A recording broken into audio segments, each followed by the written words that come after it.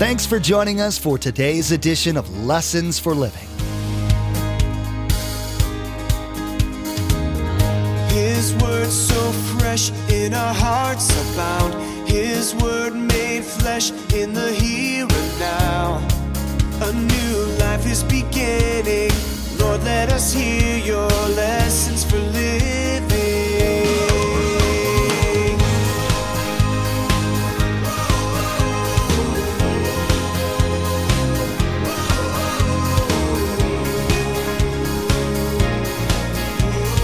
Lord, let us hear your lessons for living. Man reaching up to God, he can't get God. You can never, on your best day, you could never reach God. So that's religion. What are we saying? It's relationship. Relationship is God reaching down to man through the person of Jesus Christ. See, God wants to reach down to you. He wants to have a relationship with you. You can never reach him. Religion says, keep trying, keep trying. Here's another rule. Do it, do it, do it, do it. Give, give, give, do. Don't. Now you're good enough. Not a chance. Is Christianity more of a religion or a relationship? And what does each one of those things mean? Today, Pastor Mark will teach listeners that God desires a personal relationship with every single person on earth.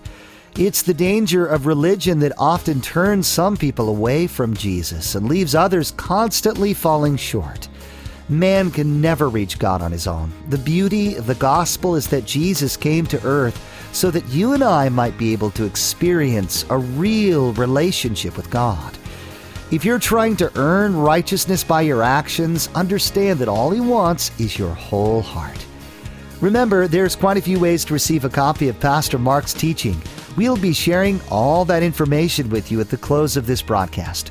Now, here's Pastor Mark with his continuing study entitled, Talk the Talk, Walk the Walk. Lord, let us hear your lessons for living. I believe in God. I'm a good person. I treat others the way I would like to be treated. That's why I will go to heaven. That's pretty standard. That's definitely standard. What does that mean? Understand this. Religion is man's attempt to be good enough to get to God. I'll do good things. I'll do this. I'm a good moral person. I can get to God. Here's the second one. I will go to heaven, quote, because I believe in God and I lead a good life and I am good. So that's the purest kind of thing that happens. Man trying to do enough good things to get into heaven. Hopefully God grades on the curve. I'm better than you. I get in, you don't. Now, understand, when this individual here, look at, this individual says this, I am good. Now, I would never say that to a person that said that to me, but the Bible says there's no one good. See, they're, listen, a term I'm going to use that you might have heard before. They're clueless. They absolutely think they're going to heaven because they're good enough. But see, man reaching up to God, he can't get God. You can never, on your best day, you could never reach God. So that's religion. What are we saying? It's relationship. Relationship is God reaching down to man through the person of Jesus Christ. See, God wants to reach down to you. He wants to have a relationship with you. You can never reach him. Religion says, keep trying, keep trying. Here's another rule. Do it, do it, do it, do it. Give, give, give, do. Don't. Now you're good enough. Not a chance. Jesus knew we couldn't. We're all sinners. See, religion is become a member. That's not what it means at all. And we don't understand that people who want to know God don't know how to get there because we've blocked it with all kinds of religious things. You see, guys, most people that you know and that I know do not know about God. They just simply don't know. We assume they do, and we're so wrong. I want you to see these two verses, Leviticus 26, John 14.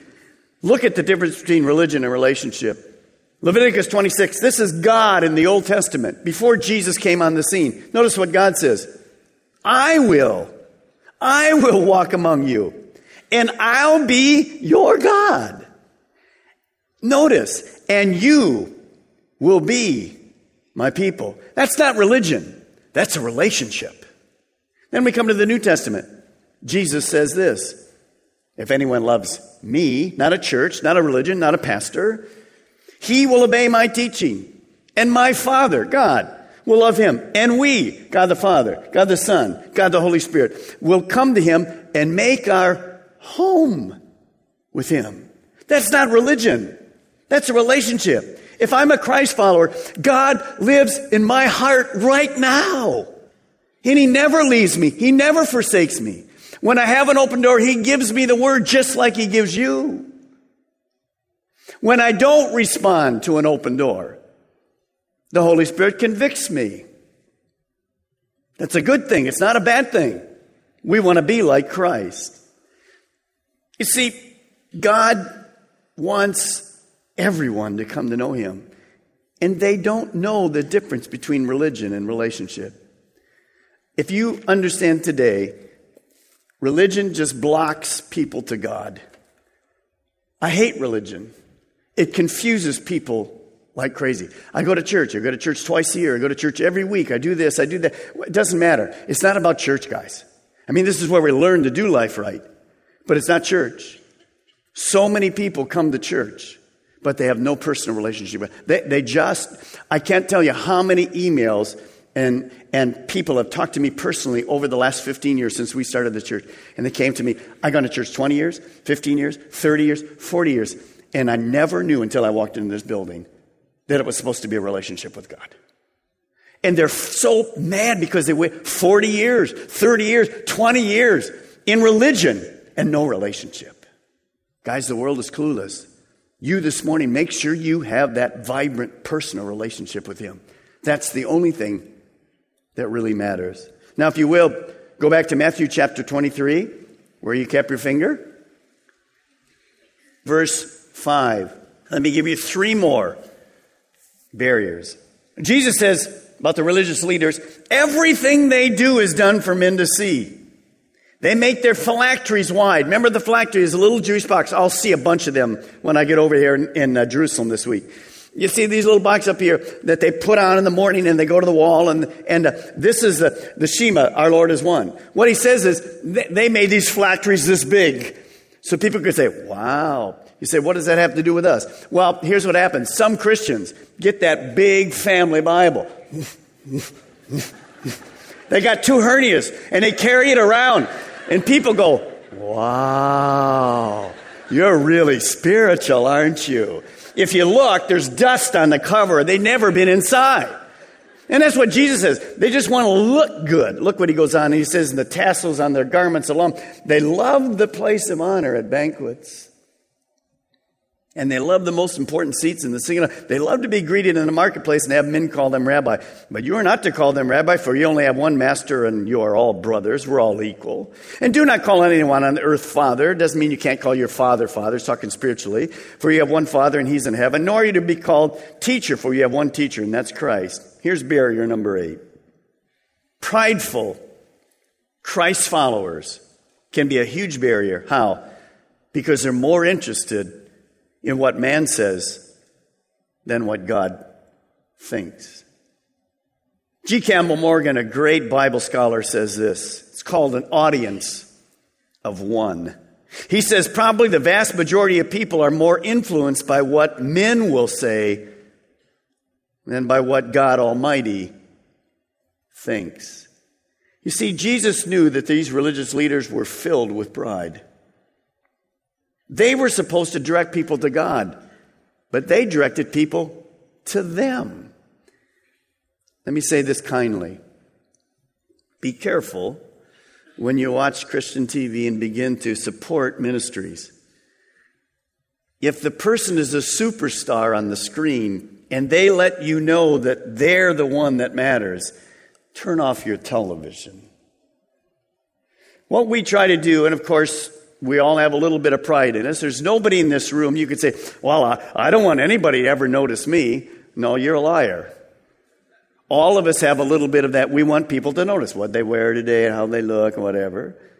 Say, yes, you're right. You're right. It's not like, you hear these people say, I don't care what they say. Well, I know already better. They do. But we have to be careful with that. We can't become prideful. It doesn't happen without God knowing. Now notice what pride is. You see it right here. Pride magnifies self and it minimizes God. It minimizes God. Now the Apostle Paul, he understood the Jewish leaders as Pharisees being prideful. In fact, before he came to Christ, he was a pretty proud guy. Pharisee of Pharisees, number one in the Pharisees, none better than me.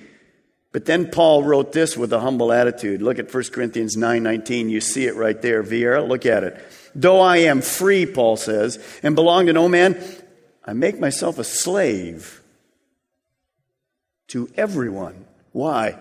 To win as many as possible. Verse 20 says to win those under the law. Verse 21, those under the law. Verse 22, that I might save some. Paul had a goal that I have to challenge myself with. Here was Paul's goal. He was to please one person. It was God. Is that your goal this morning? In your life, who are you really trying to please? You see, I can't please you. I mean, I don't try to displease you, but I respond to God.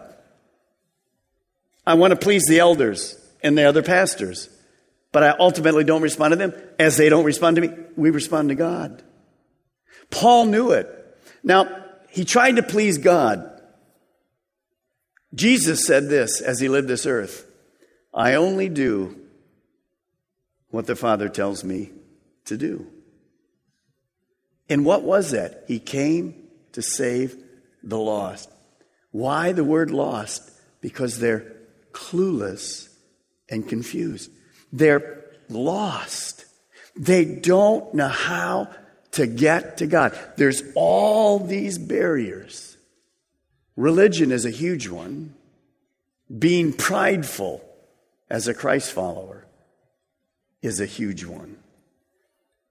Our pride blocks the road to God.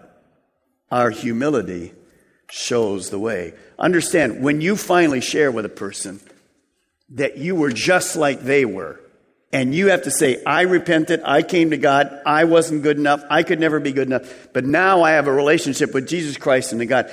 Your humility opens the door for them to see that they can do exactly like you. Doesn't matter, young, old, rich, poor, educated, it doesn't matter. We come to the cross the same way. We come knowing that we have to be humble and admit we have a need. That's hard for lots of people. But God will only take a person who comes and admits they really need God. Now, look at verse 11. Jesus says this, the greatest among you will be your servant. For whoever exalts himself will be humbled. And whoever humbles himself will be exalted. Number nine barrier. Selfish Christ followers who want to be served rather than serving God and others. One of the greatest difficulties we have in the church is, especially here in America, and you hear me talk about that a lot. I love America. It's my country. I love it. Wouldn't want to live anywhere else. That's where God has me. But we're people that want to be served. And see, here's what you hear when people come to church often. You guys are not that way, by and large, but lots of people, when they come to church, they will go, what do you have to offer me? Well, wait a minute. You should be here and say to God, here's my, you heard it today in the song, here's my heart, take it. Now use me. It's not you walk in the door and say, what do they have for me here? What's free here? What can they do for me? By the way, we have lots of stuff for you. But that's a childish attitude. The mature attitude says, what do I have to offer God? Because everything you have is a gift from God. The breath that you're breathing right now is a gift from God. And so if I become a selfish person and I want you to serve me, then I'm a blockage to God. Philippians says that Jesus humbled himself, came from heaven to earth to live as a man and die on the cross so that he served you. He looked out among all the people and he says, man, people are clueless, they're confused, they want to know me. He said, the need is out there. The people are asking, but there's a problem. What was the problem? There weren't enough people saying, I'll go. I'll open my mouth. I'll take my feet. So this passage, Jesus says, well, these people that are in leadership, instead of being an example and serving people, they want to be served. Notice what he says. They're going to be humbled. In my office, I have a little model of a turtle sitting on a fence post. Now, if you can visualize that this morning, how does a turtle climb up a fence post? He can't. The turtle can only get on a fence post if somebody what? Puts him on the fence post. Why do I have that in my office? To remind me every single day. And many young couples, when I do the premarital counseling, come in and say, what is a turtle doing on a fence post? And I say this. I say to them, how do you get up there? And they always say, well, he can't climb up there. Somebody put him up there. And I sit back in my chair in the office and I say, how did I get here? Did I climb up to this position? No, somebody put me what? Here. God put me here. Now, if you take that little turtle on the fence post, what happens to him? He's off. Now you tell me, how's he going to get back up? He can't get back up. That's why I have it in my office. See, the minute I begin to say, this place is about me, or any of the pastors or any of the elders, this is about me, what does Jesus say? Listen, God will not allow you to take his glory. He certainly won't allow me to take it. So I have to be a servant. I didn't get here because I'm like this special guy. I got here because of the grace of God. He placed me here. And if I become proud, and by the way, once you're in a place where you're no longer serving him with the gifts he gave you, it is a miserable place. The most fulfilling thing I have. I love going to Israel, but I like to fly back next weekend and teach you, and then back to Israel again. I love doing what I'm doing because God gifted me to do it. I'm not special. I'm just a guy. But I understand this principle. Guys, true greatness stoops to serve. True greatness loves the lost. True greatness opens doors to share God's love with the lost.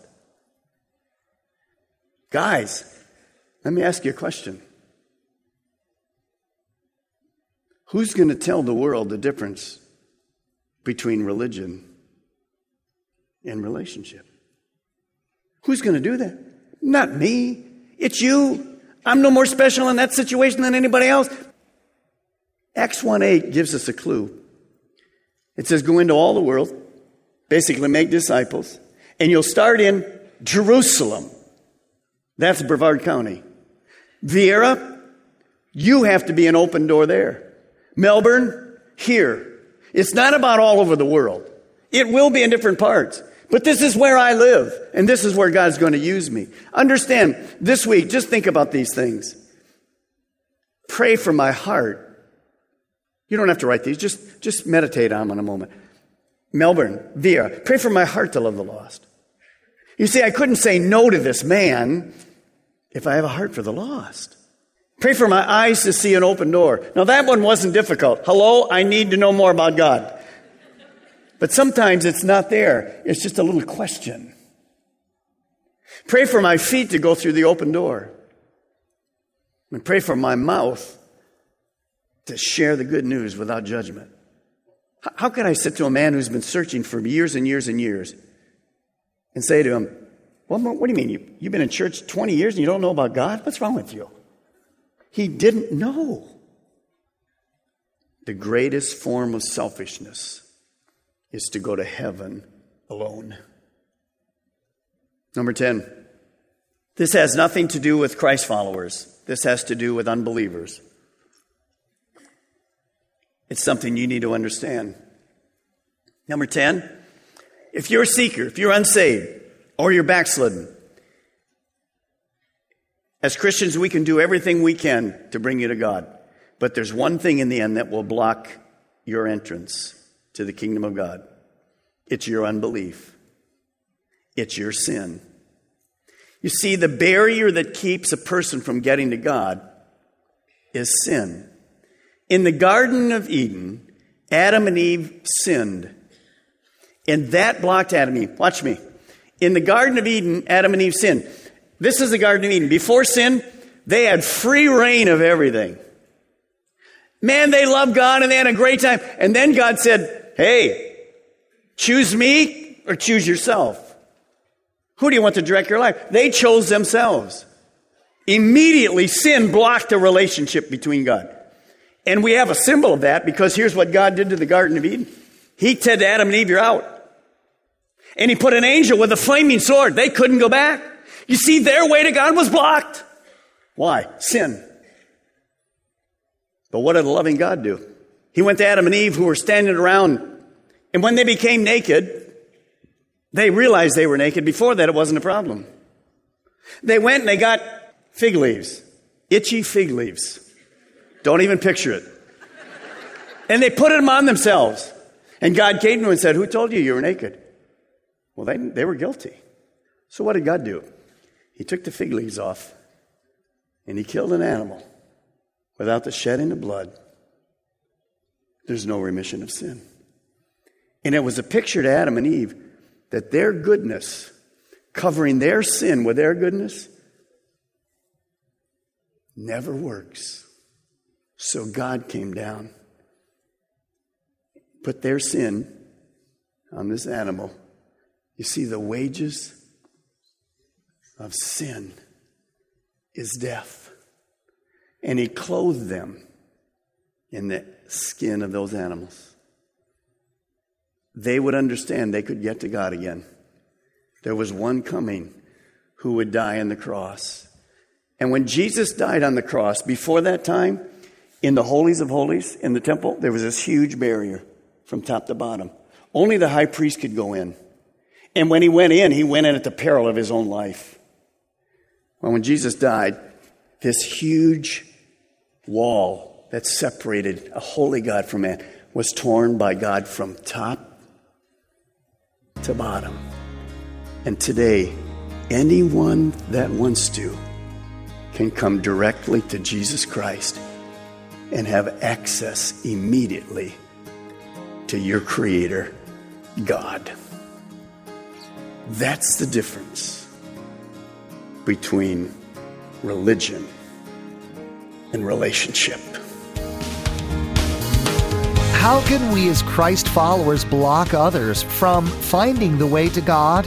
Today, we learned from Pastor Mark of several barriers between people and God that Christians are actually responsible for. Prideful and selfish Christ followers are more interested in being served and what man thinks.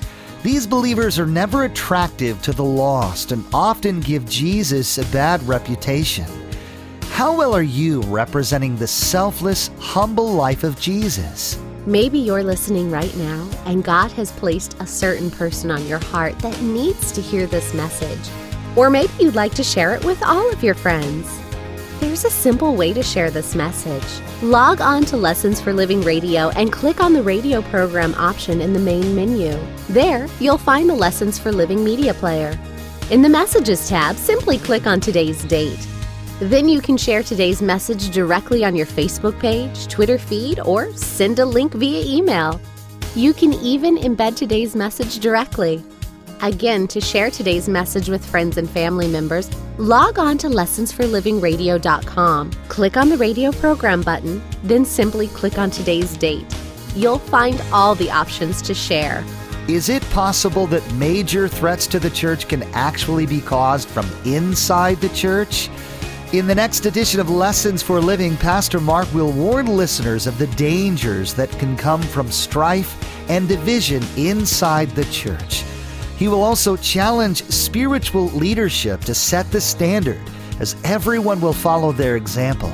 Many times in Scripture, Jesus promised wrath and sorrow to those who practice hypocrisy.